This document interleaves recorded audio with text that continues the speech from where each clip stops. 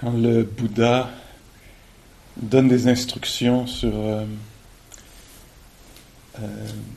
l'attention aux états intérieurs, aux qualités intérieures, aux attitudes, ou émotions, ou humeurs, je mets tout ça dans le même paquet, là. Un peu la vie intérieure. Quand il donne les instructions sur l'attention à ceci, au début, il fait très très simplement. Alors, ça donne quelque chose que quand l'esprit est éparpillé, sache que l'esprit est éparpillé. Quand l'esprit, le mental est concentré, sache qu'il l'est.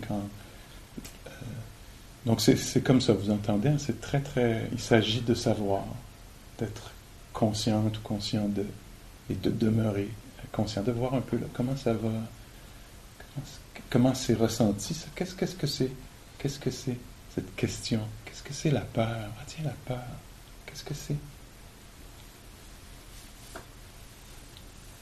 Je sais pas, on s'intéresse au phénomène, donc, pendant qu'il est là. Une autre façon notre genre de note mentale, ça c'est la question. Qu'est-ce que c'est? La question qui mène au silence, hein, qui mène à l'écoute. C'est pas la question qui mène au discours. C'est la question, donc on utilise une petite question, qu'est-ce que c'est? Et c'est l'attention, c'est la présence qui répond. C'est pas le discursif. La peur, c'est quand... Blablabla. Non, c'est pas ça. C'est qu'est-ce que c'est? La peur.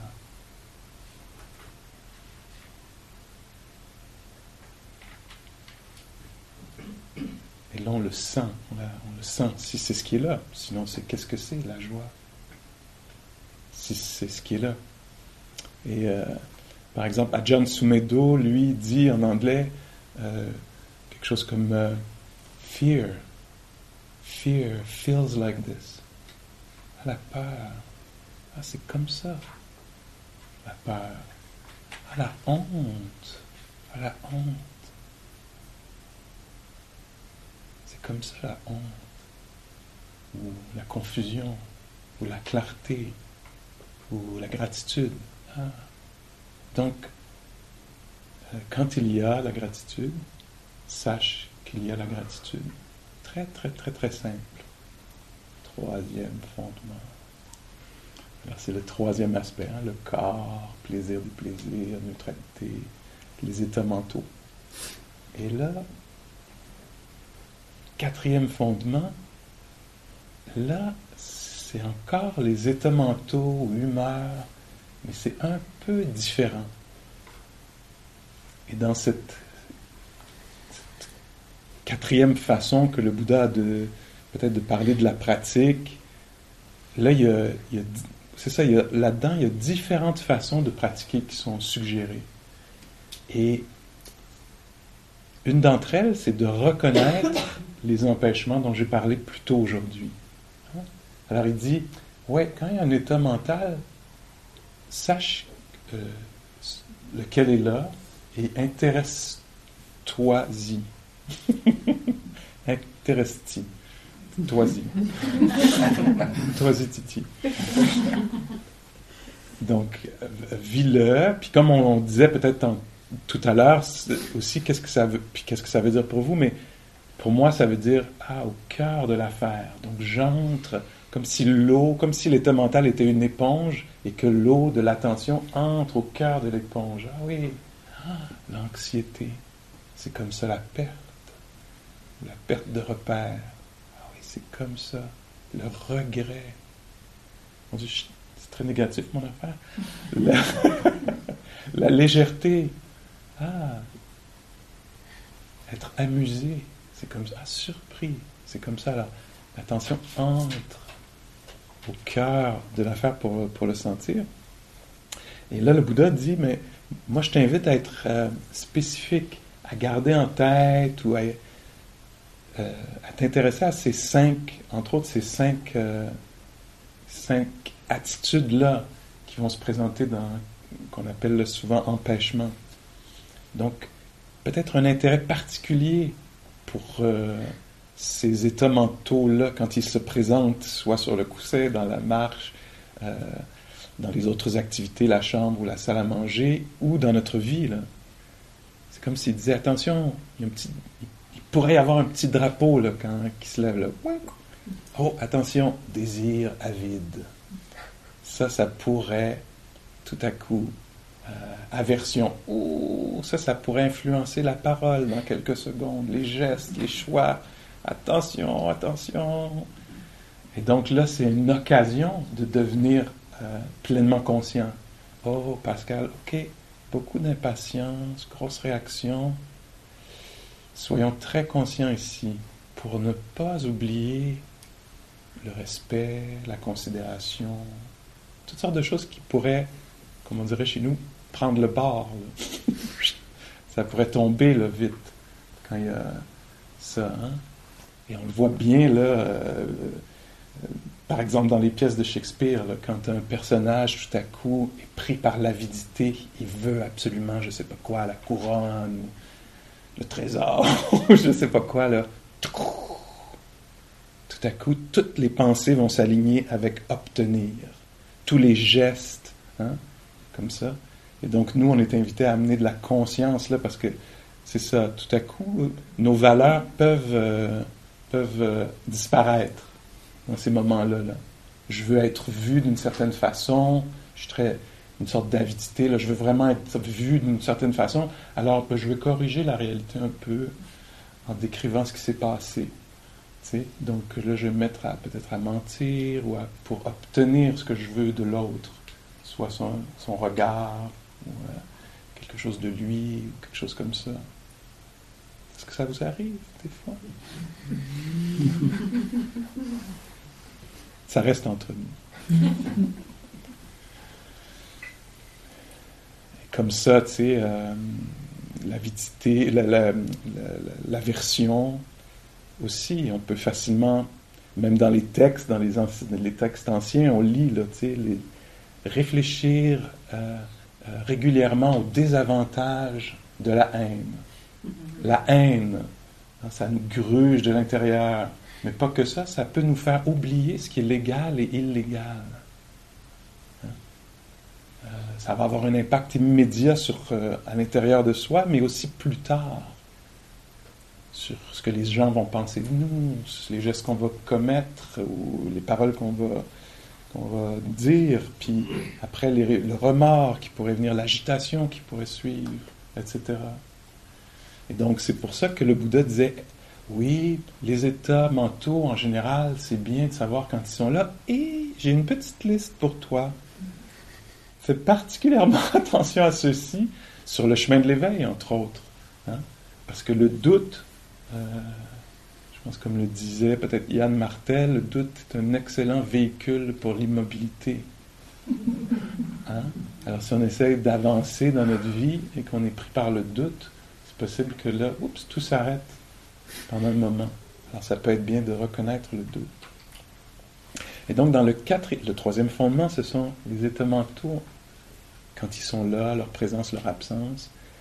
Le quatrième fondement, c'est le Bouddha qui dit, attention, je t'invite à être conscient de ces états mentaux-là qui sont souvent là, dans les réunions avec les collègues, dans les soirées un peu arrosées, ça se retrouve à toutes sortes d'endroits, ça, sur le lieu de travail, dans la famille, etc.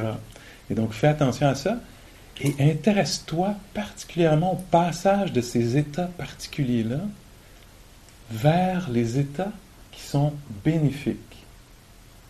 Et donc, dans ce quatrième fondement, dans cette quatrième façon peut-être de pratiquer, une des façons de pratiquer dont on parle, c'est le passage des états affligeants aux états aidants, libérateurs.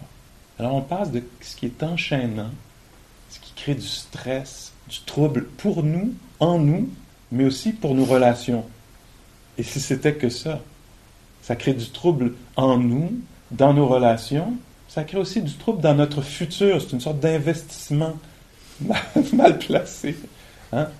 Parce que quand il y a du trouble en moi là, on apprend, je pense, par la neurologie nous semble parler de neuroplasticité, que quand on est dans un état mental comme l'avidité, on est en train d'entraîner cette affaire-là. Ou la haine, c'est ce qu'on entraîne dans des petits chemins neuronaux dans notre cerveau, là, entre autres. Et donc, le Bouddha, je ne sais pas comment il a fait, mais hey, attention, neuroplasticité. Il n'a pas utilisé exactement ces mots-là, ou ils ne sont pas traduits comme ça. Mais il dit attention, parce que ces états-là, c'est pas seulement qu'ils sont peut-être douloureux au moment où on les vit, mais c'est qu'ils créent quelque chose dans le futur, en soi, mais dans la relation aussi. Si dans la haine, je dis quelque chose de haineux, ben, peut-être que 8, 9 ans plus tard, ça va encore vibrer cette affaire-là là, dans la relation.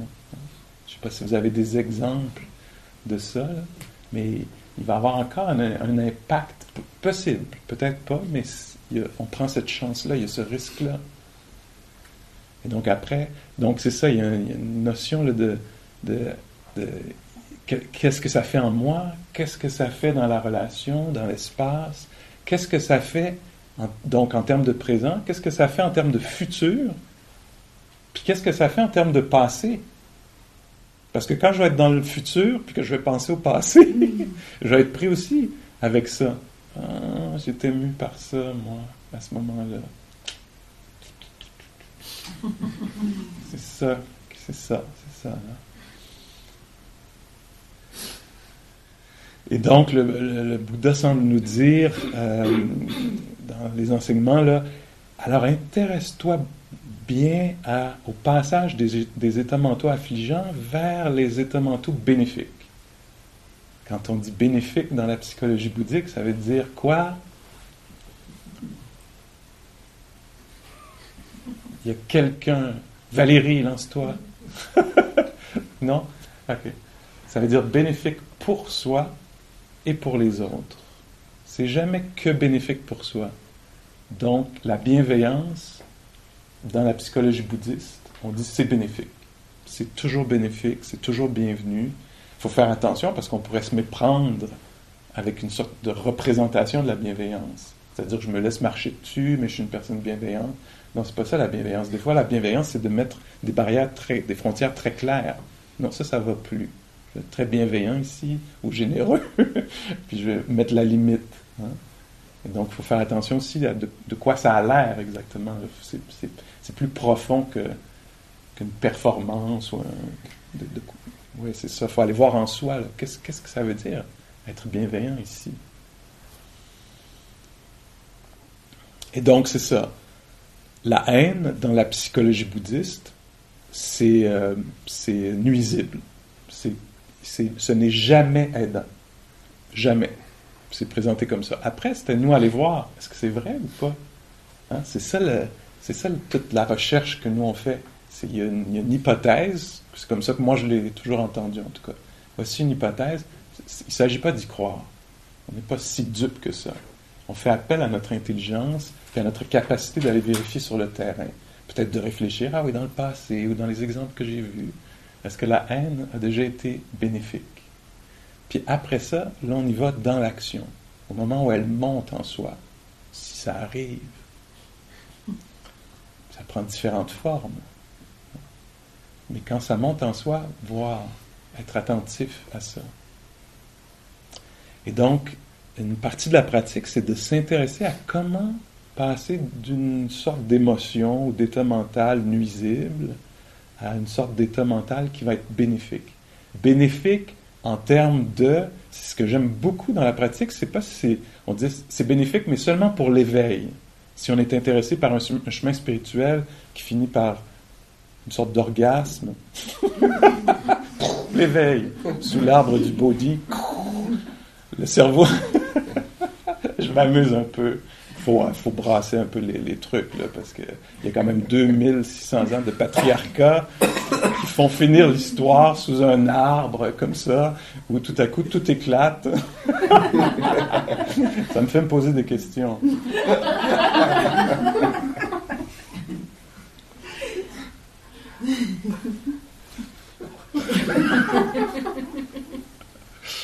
Mais donc, si on est intéressé par l'éveil, il y a des des qualités, des états, des attitudes qui vont être aidantes, mais ce qui est bien aussi, c'est que ça va servir pour la vie intérieure immédiatement, même avant l'éveil. Hein, qu'il y ait un peu de calme, un peu de curiosité, par exemple. Pensez-vous que ça va être aidant?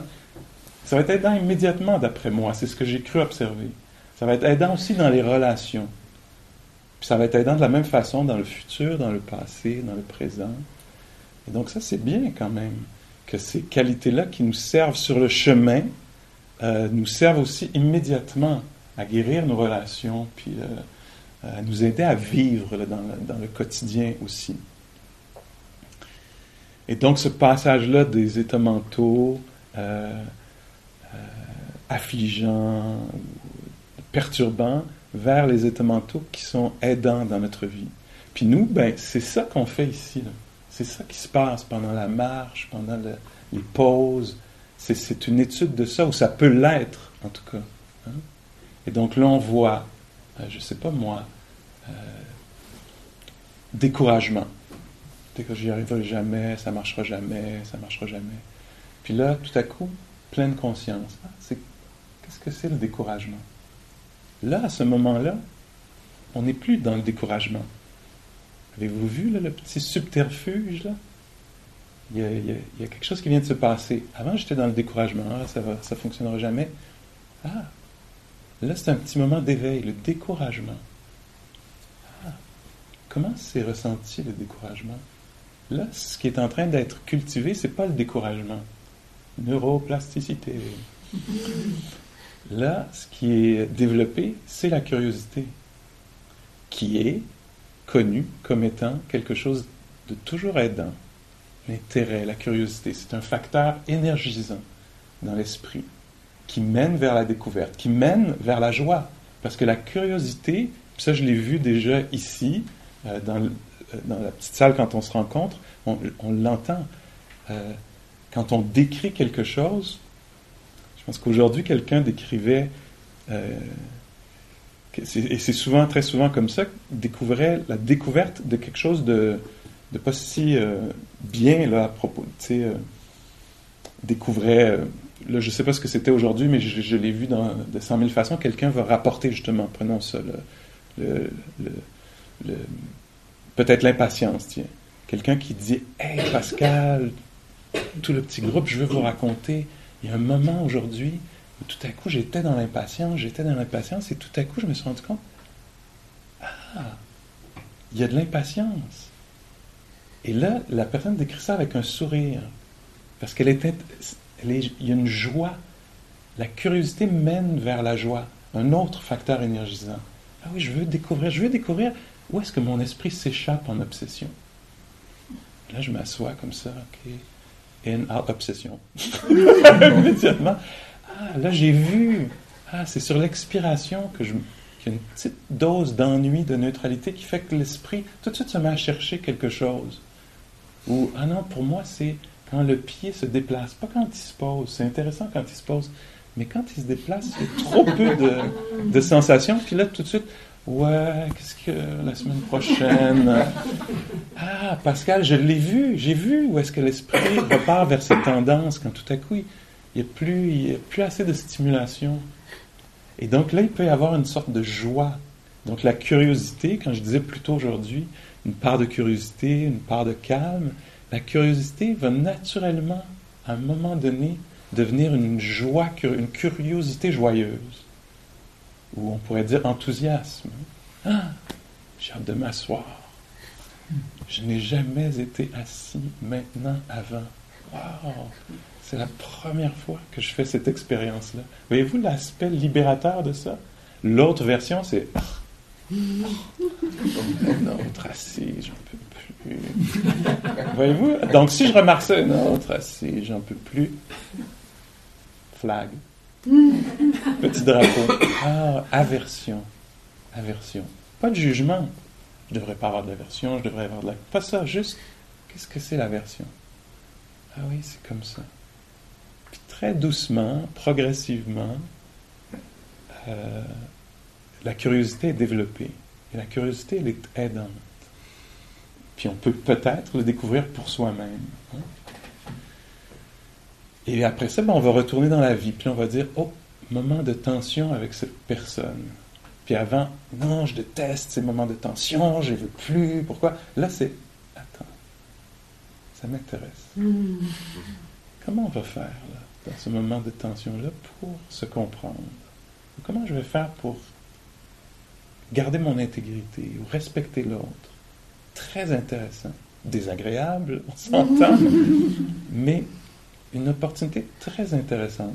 Alors là, on injecte un peu de curiosité, d'énergie dans quelque chose où d'habitude l'énergie tomberait, là, on la perdrait, il y aurait un effondrement intérieur.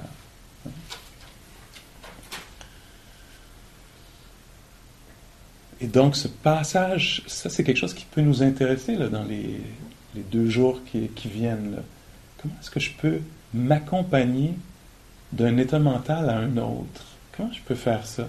Et là, c'est à nous de développer notre expertise. Comment je peux faire ça? Il y a des choses peut-être qui sont dites ici, il y a des... Ouais, je pense qu'il y a beaucoup de cues, là. Il y a beaucoup de petites...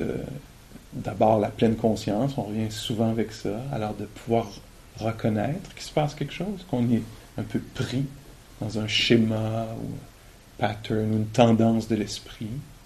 Puis là, juste de s'intéresser, de nommer, de s'intéresser à ce phénomène-là.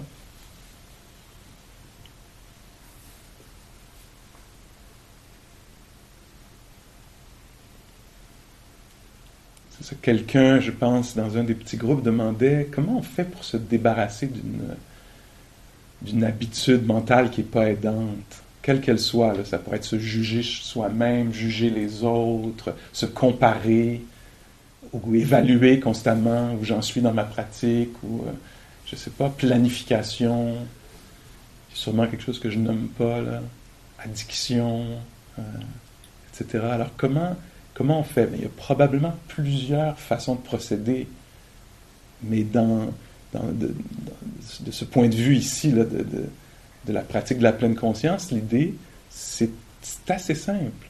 C'est de reconnaître que ça a lieu en ce moment. Ah, voilà. On est dedans. Je suis dedans, là. Ce schéma, ce pattern, cette tendance, cette habitude. Voilà, elle existe. Alors, de le nommer et de s'y intéresser. Parce que c'est ce qu'on appelle la voie du milieu. On utilise ce terme-là, cette expression-là, beaucoup dans le bouddhisme pour plusieurs...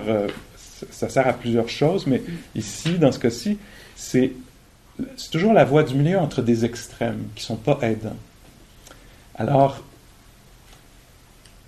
imaginons, comme on dit, des idées disqualifiantes, être dur avec soi-même, haine de soi.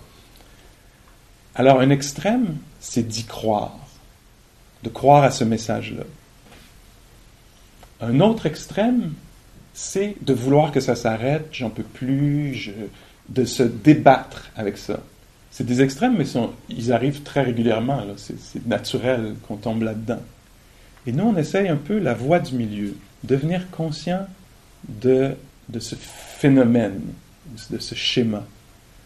Alors, on n'est pas dupe du message qui vient avec, et on n'essaie pas non plus de se débarrasser de ça. Mais on se dit, tiens, voilà ce qui se passe. Mélancolie. Jadis, on était si bien. Jadis, quand, à l'époque, etc. Ah, pris un petit peu dans le passé. Je pourrais dire, non, il faut que je sois dans le présent. Ma pratique me dit qu'il faut que je sois dans le présent. Non, pas ça non plus. Puis pas non plus indulge, je ne sais pas comment on traduirait, c'est pas se vautrer, ça c'est trop fort. Hein? Se complaire peut-être, être pris là-dedans. Oui, jadis. À moins qu'on aime bien ça puis que ça marche bien pour nous, on peut très bien le faire. Mais tu sais, ça peut être aussi, on peut se sentir un peu enfermé à un moment donné là-dedans, là, tu sais. Pas disponible à la réalité parce que jadis. C'est très naturel qu'on fasse ça. Je parle de choses très délicates, d'une façon très légère. Des fois, ça peut être troublant de m'entendre. Mais bon.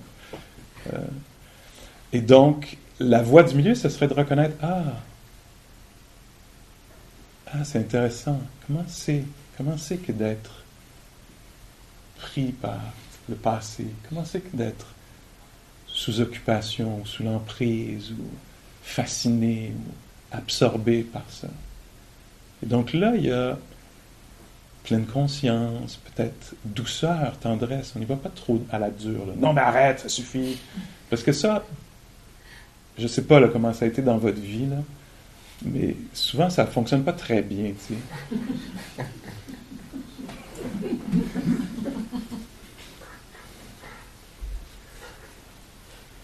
C'est toujours à ce moment-là que j'ai le souvenir dans une retraite. Quelqu'un me disait, tu sais, comme quand on a fait un peu tantôt, là, quand j'ai dit qu'est-ce qui se passe, avez-vous des questions, des commentaires.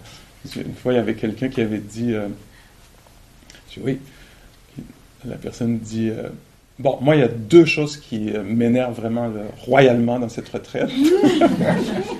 C'est les corneilles, donc il y avait des corneilles. Ça m'énerve vraiment. Et toi.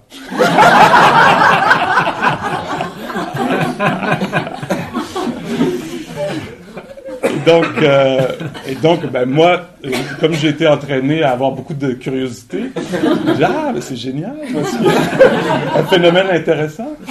Alors, comment t'entres en lien avec, qu'est-ce que tu fais avec ça? Tu sais, qu'est-ce que tu fais avec ça, toi? Et la personne me dit, je me dis, arrête. Ah, ok, donc ça c'est un peu un extrême. Arrête. Ou je suis pris dedans, j'y crois, etc. Et là je disais, il y a une voix du milieu qui est de s'intéresser à ça. Alors, juste avant, est-ce que toi, bon, d'abord, moi, une des questions qui me vient tout de suite à l'esprit, c'est est-ce que tu as vraiment besoin des corneilles? Ou est-ce que seulement l'idée des corneilles est suffisante? Alors peut-être qu'il n'y a pas de croix ou de le dharma. Peut-être qu'il n'y a pas encore ça, mais juste l'idée qui pourrait l'avoir. Peut-être que tu es devenu autosuffisant. Alors, c'est bien de s'intéresser à quel moment ça commence. Est-ce que ça commence avec le son ou même avec l'idée du son? Donc quelque chose comme ça, de s'intéresser au phénomène lui-même. Puis quand tu es au cœur de ça, au cœur de cette irritation-là, est-ce que c'est possible de s'intéresser au phénomène? C'est senti où dans le corps? Je reviens avec des choses que j'ai déjà dites, là, qu'on connaît, mais c'est plutôt que il m'énerve. Comment c'est senti ici? Alors, tournez la caméra, pas dans le blâme, là, dans la curiosité. Comment est-ce que c'est vécu? Puis il y a possibilité là, d'une révolution tout à coup, de voir, ah oui, qu'est-ce que c'est cette expérience-là? Ah oui, ça serre, ça presse, c'est désagréable. Puis tout à coup, ah non, c'est très intéressant, peut-être, je ne sais pas. Hein? Et donc l'idée, là, donc comment défaire un pattern, c'est de s'y intéresser. Ah, voilà, on s'approche de ça. Ah, on vient de tomber dedans. Voilà, on est dedans. Hein? Comme ça. Une enseignante que j'aime beaucoup, Michelle McDonald, que peut-être vous connaissez, elle raconte comme ça, elle était à une retraite comme nous, et il y a un matin, imaginons-nous là, qu'elle est ici à Blanchard comme retraitante, et là il y a un matin, juste après le petit déjeuner peut-être, elle se dit, une idée traverse son esprit. Elle se dit, je vais me rendre au petit magasin du village à pied pour aller acheter du chocolat pour tout le monde dans la retraite. Ça va être une belle expression de bienveillance et de générosité. Alors elle part, elle marche plusieurs kilomètres, elle achète du chocolat pour tout le monde, elle revient, c'est elle qui le raconte, puis elle dit, et là, j'entre dans la maison maudita, j'enlève mes bottes, et là, je me rends compte que non, je vais aller dans ma chambre manger les chocolats. Et que c'est tellement fort que ce sera probablement pas possible de faire autrement. Puis elle dit, je me suis dit, sais-tu quoi, mon amour, ma belle, faisons-le en conscience. Plutôt que de le faire de façon compulsive, ou un mélange des deux, du moins. Elle dit là, donc, tous les pas, je suis dans ma chambre, je ferme la porte. C'est probablement pas une chambre partagée, où la porte était fermée à clé. Et là, plaque de chocolat, comme ça, puis après, je vais être là pour tout le processus. Le mal de ventre, la honte qui commence à apparaître, etc. Puis là, c'est ce qu'elle décrit. Donc, je me suis engagé, ok, si on est pour le faire, faisons-le en conscience. Puis, pas juste pour le hit de plaisir, là, mais pour toute l'affaire au complet. Puis, là-dedans, on sent qu'il y a comme une compassion qui naît, une honnêteté, une compassion, quelque chose de cet ordre-là. Puis c'est comme ça qu'elle a décrit, c'est comme ça que j'ai décidé que j'ai pu m'approcher de ce phénomène-là, puis le déconstruire tranquillement. C'est soyons présentes à ceci. Ok, ah oui, là, regret. Comment c'est les regrets? Ah voilà, ça vient avec ça aussi. Ça, c'est si on ne peut pas résister à l'affaire.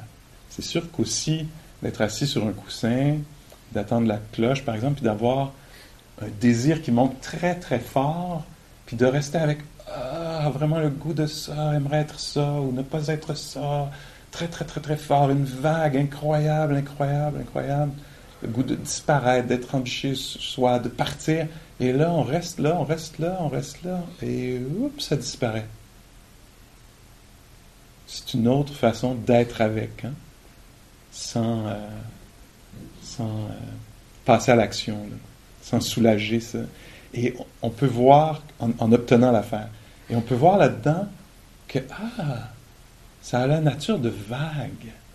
Ça vient très, très, très, très fort, très puissant, très convaincant, et hop, ça passe. Et j'ai pas eu besoin, peut-être, d'avoir la cigarette, ou de reprendre le téléphone, ou quoi que ce soit d'autre, pour que ça passe. Ça passe de soi-même.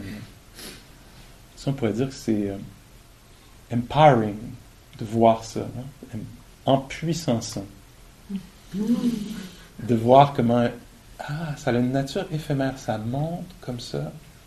Moi, je le vois chez moi depuis depuis quelques mois, très fort, comment une opinion monte, puis peut-être une fois sur deux, j'arrive à, peut-être plus, peut-être moins, je sais pas, mais en tout cas, de temps en temps, j'arrive à faire passer l'opinion très très forte, et là, l'opinion se dissipe, et j'ai pas eu besoin de l'imposer à quelqu'un d'autre.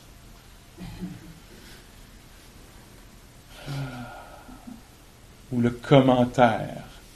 Bon, j'ai encore beaucoup de travail à faire là-dessus. Mais je vois parfois, et sinon,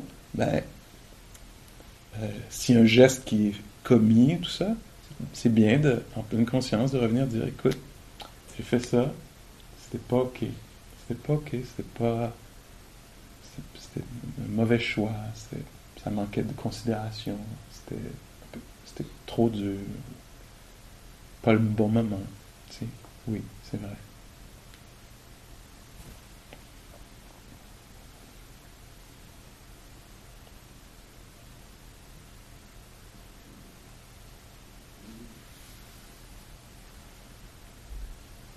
Alors, s'intéresser par le passage d'un état à l'autre. Alors, on pourrait dire, on pourrait penser que c'est je veux un autre état. Je veux un autre état. Pourquoi il n'y arrive pas? Ça ne marche pas exactement comme ça, hein? Le processus là il faut ramasser les conditions. Et donc, moi, ce que je comprends dans cette pratique, de ramasser les conditions, ça veut dire souvent se tourner vers, avec conscience. Voilà, c'est là. C'est comme ça.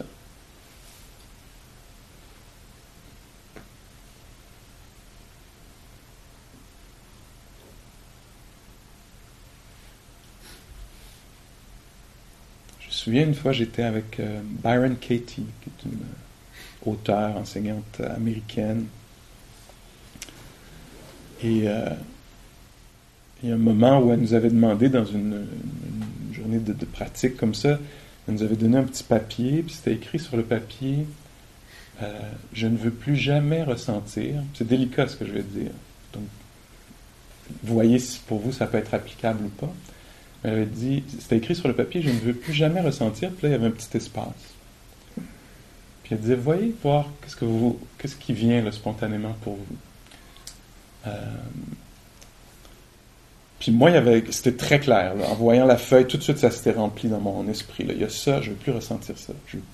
C'est quelque chose que je ne veux plus ressentir. Et c'était... là, j'y pense c'est quelqu'un avec qui... quelqu'un dans ma vie qui parfois me parlait ou me regardait avec ce qui semblait être du mépris ou du dégoût. Puis l'état en moi, c'est cet état-là que je ne voulais plus ressentir. Alors qu'est-ce qu'on mettrait comme mot là-dessus? Là? Je ne voulais plus ressentir ce mépris, mais cette petitesse ou en tout cas, donc c'était très clair que ça, c'était la pire chose pour moi à ressentir là, à ce moment-là de ma vie là, qui m'arrivait parfois. Je me disais, non, ça, je ne veux plus ressentir ça. Le dénigrement? Oui, mais c'est pas l'action de l'autre qui m'intéresse, c'est la honte peut-être que ça produit en moi, ce sentiment-là d'être vraiment une merde en fait, comme j'ai déjà exprimé ici. Pardon? Humilié? Oui, l'humiliation ou être humilié, quelque chose comme ça. Oui, merci aussi Geneviève. Alors, ouais. Et donc je me souviens, c'était venu automatiquement. En voyant la feuille, c'était clair. Hein? Ça disait bien quelque chose là, Et là, après, elle avait dit, bon, maintenant que vous l'avez écrit, tournez la feuille, et de l'autre côté, c'était écrit « J'ai tellement hâte de vivre », puis elle disait « Écrivez la même chose à nouveau, si vous voulez ». Et la réaction était très claire pour moi, c'était « Non. Non. Non. » Puis donc, j'ai pas signé ce contrat-là, je suis pas embarqué là-dedans, mais quelques minutes, ou je sais pas, plus tard en tout cas, il y a un moment où je me suis dit « Ah, mais c'est là où je ne veux pas amener de pleine conscience. C'est là où je ne veux pas être conscient quand ça arrive. Je comprends, c'est naturel, of course. C'est trop difficile. Je me suis dit, je pense que ça va arriver à nouveau. Parce que je risque de revoir cette personne. Mais ça pourrait venir d'ailleurs aussi parce que c'est latent en moi, hein, ça dort en moi. Puis je me suis dit, ok, je la prends à la feuille, je m'engage. J'ai hâte de ressentir ça. Puis là, j'ai senti en moi quelque chose. Alors, c'est très délicat ce que je décris là. Mais pour moi, ça marchait bien à ce moment-là. Je me suis dit, ouais, ok, je m'engage la prochaine fois, quand ça arrive ça, à être éveillé à cette affaire-là. Et comme de fait, j'ai eu une opportunité. Pas très longtemps après. Et là, j'étais dans une situation, et là, il y avait exactement ça. Le regard de cette même personne-là, ou les quelques mots, ça prend très peu de mots, et là, tout à coup, oh, ça naît en moi. Et là, c'était très, très fort, cette affaire-là, et là, tout de suite, il y avait cette petite valeur ajoutée de comment c'est, Pascal, de sentir ça? Extrêmement désagréable. Où est-ce que c'est senti? Ah! C'est ici, là, dans la gorge, et ici, là, tout le long ici. Et c'est très, très fort physiquement. Et c'est chaud. Et il y a un désir de disparaître, de ne pas exister. Et là, tout à coup, c'était plus l'humiliation, ou se sentir dégradé, c'était l'intérêt qui était là. C'était quelque chose qui accompagne, qui est bienfaisant, qui est aidant. Et là, tout à coup, il y avait comme cette force qui n'était pas là avant. Avant, la force était aspirée, là. Il ne restait plus rien. C'était l'effondrement intérieur. Et là, tout à coup, c'était autre chose qui était là. Et à partir de ce moment-là, j'ai senti, cette émotion n'aura pas le meilleur de moi. C'est possible pour moi de m'éveiller au milieu de ça. Et comme ça, de commencer à déconstruire cette affaire, de retirer du pouvoir à cette chose-là. Et c'est ça. Et ça a eu un réel impact sur la relation, mais certainement sur ma façon d'être, de m'accompagner devant l'épreuve, mettons, celle-ci, là, pour moi.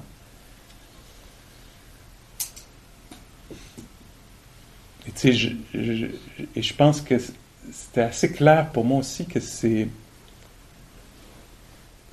relié à cette relation, avec cette personne, mais ça venait de beaucoup, beaucoup plus loin. Pour moi, par exemple, je l'associe au message, au conditionnement que j'ai reçu très tôt comme personne homosexuelle. Il y avait un message là, que le système a bien reçu, là, que j'étais pas bienvenu. Et ça a été cette homophobie intériorisée. Là. Merci, société culture dominante.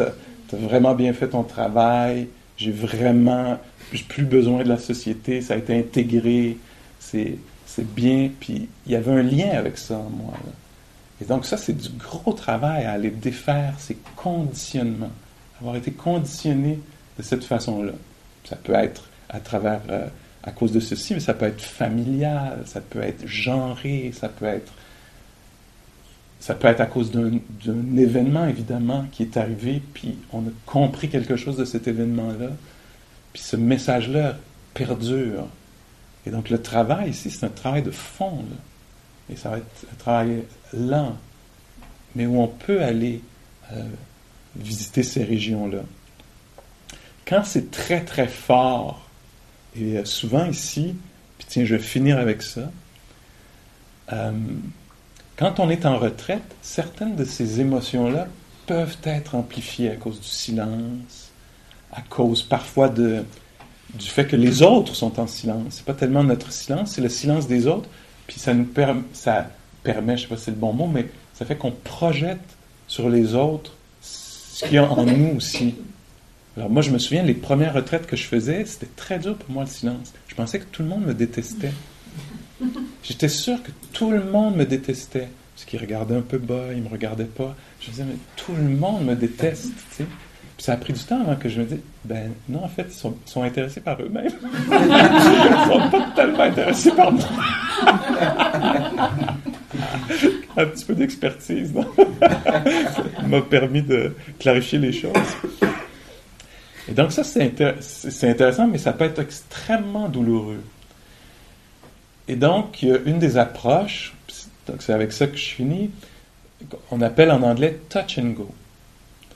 Et donc, si on vit une émotion très, très forte, un découragement incroyable, une haine de soi, une confusion très, très forte, comme on peut vivre ça dans la vie, où le deuil, le sentiment de perte, ou la colère, rage, la honte, regret, il y a plein de choses, là, je ne vais pas les évoquer ou invoquer, mais c'est des choses qui font partie de notre expérience humaine. Et c'est possible que dans le silence, parfois, les conditions fassent que ça remonte, là.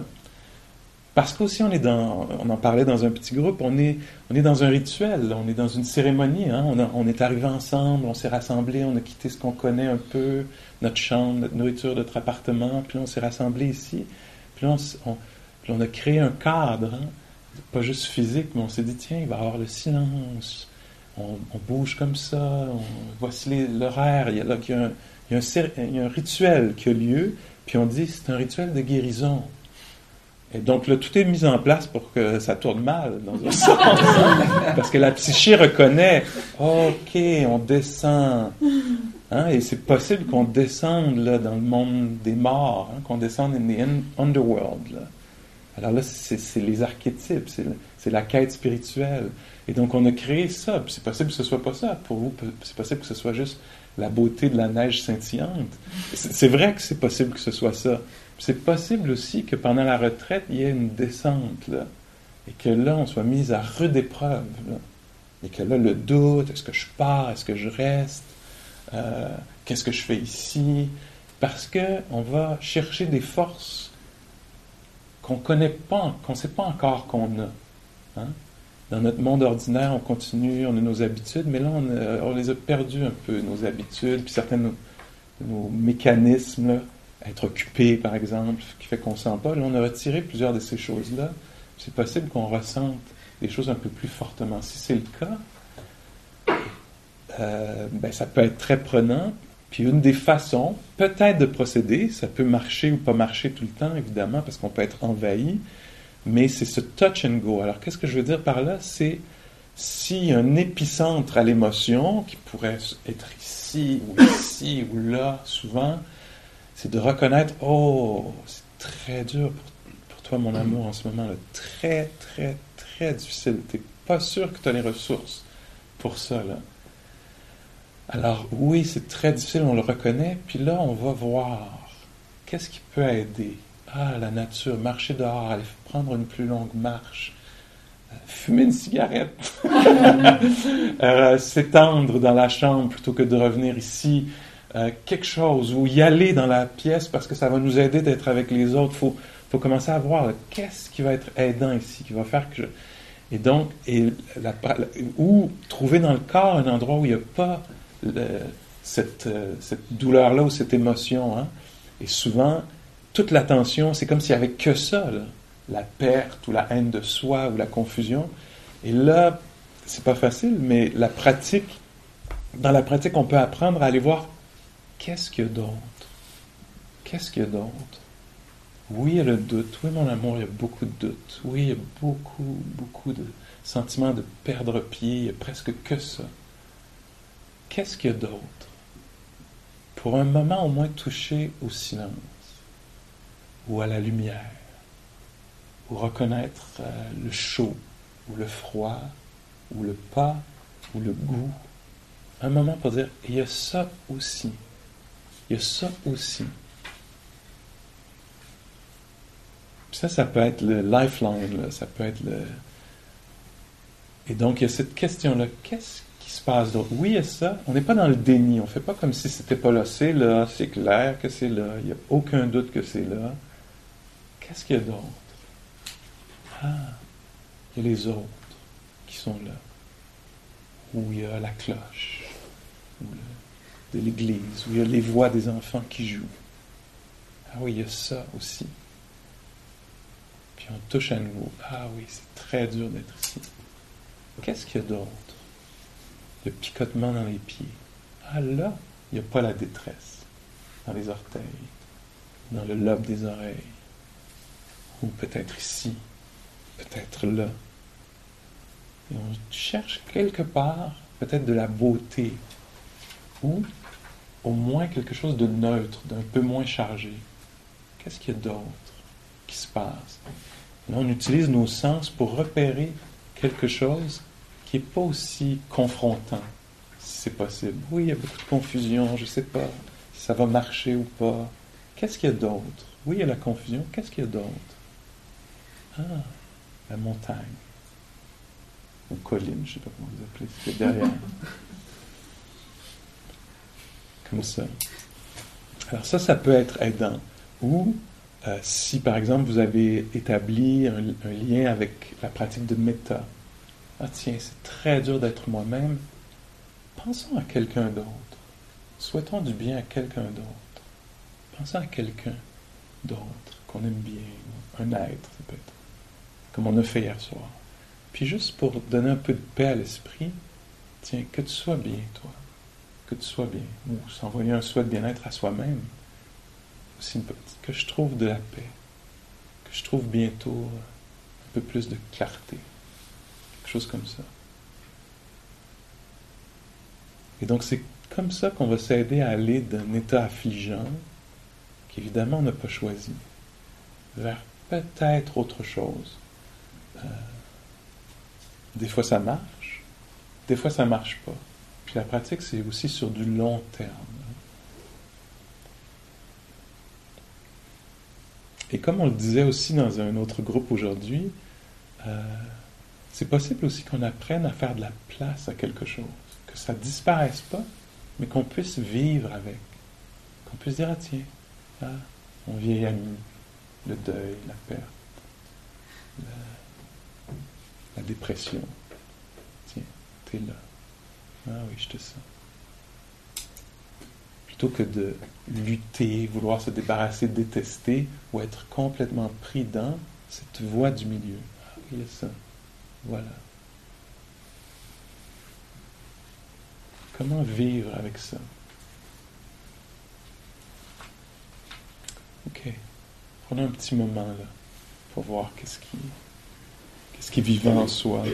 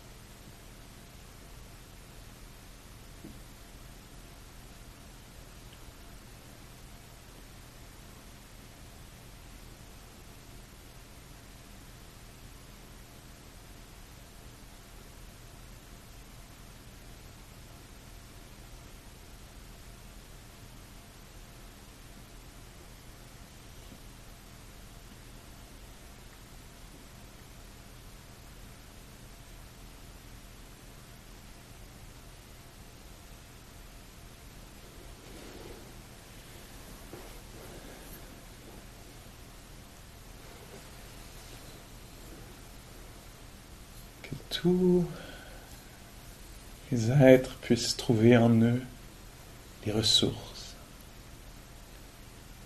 les forces, la créativité, la tendresse, l'équilibre, le courage, puissent trouver en eux les ressources pour traverser les difficultés.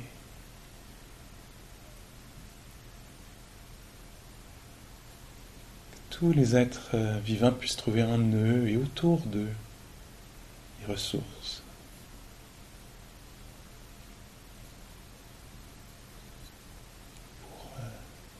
Faire l'expérience de retrouver la paix et le bien-être.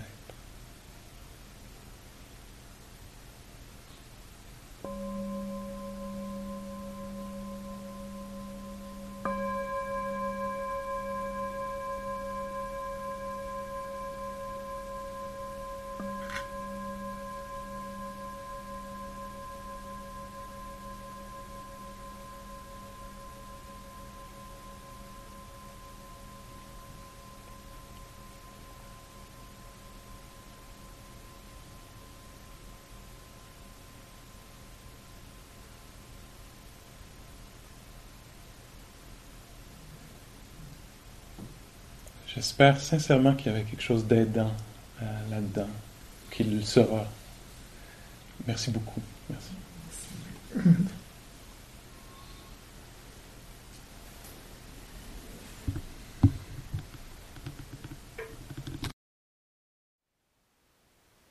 Thank you for listening. To learn how you can support the teachers and Dharma Seed, please visit dharmaseed.org/donate.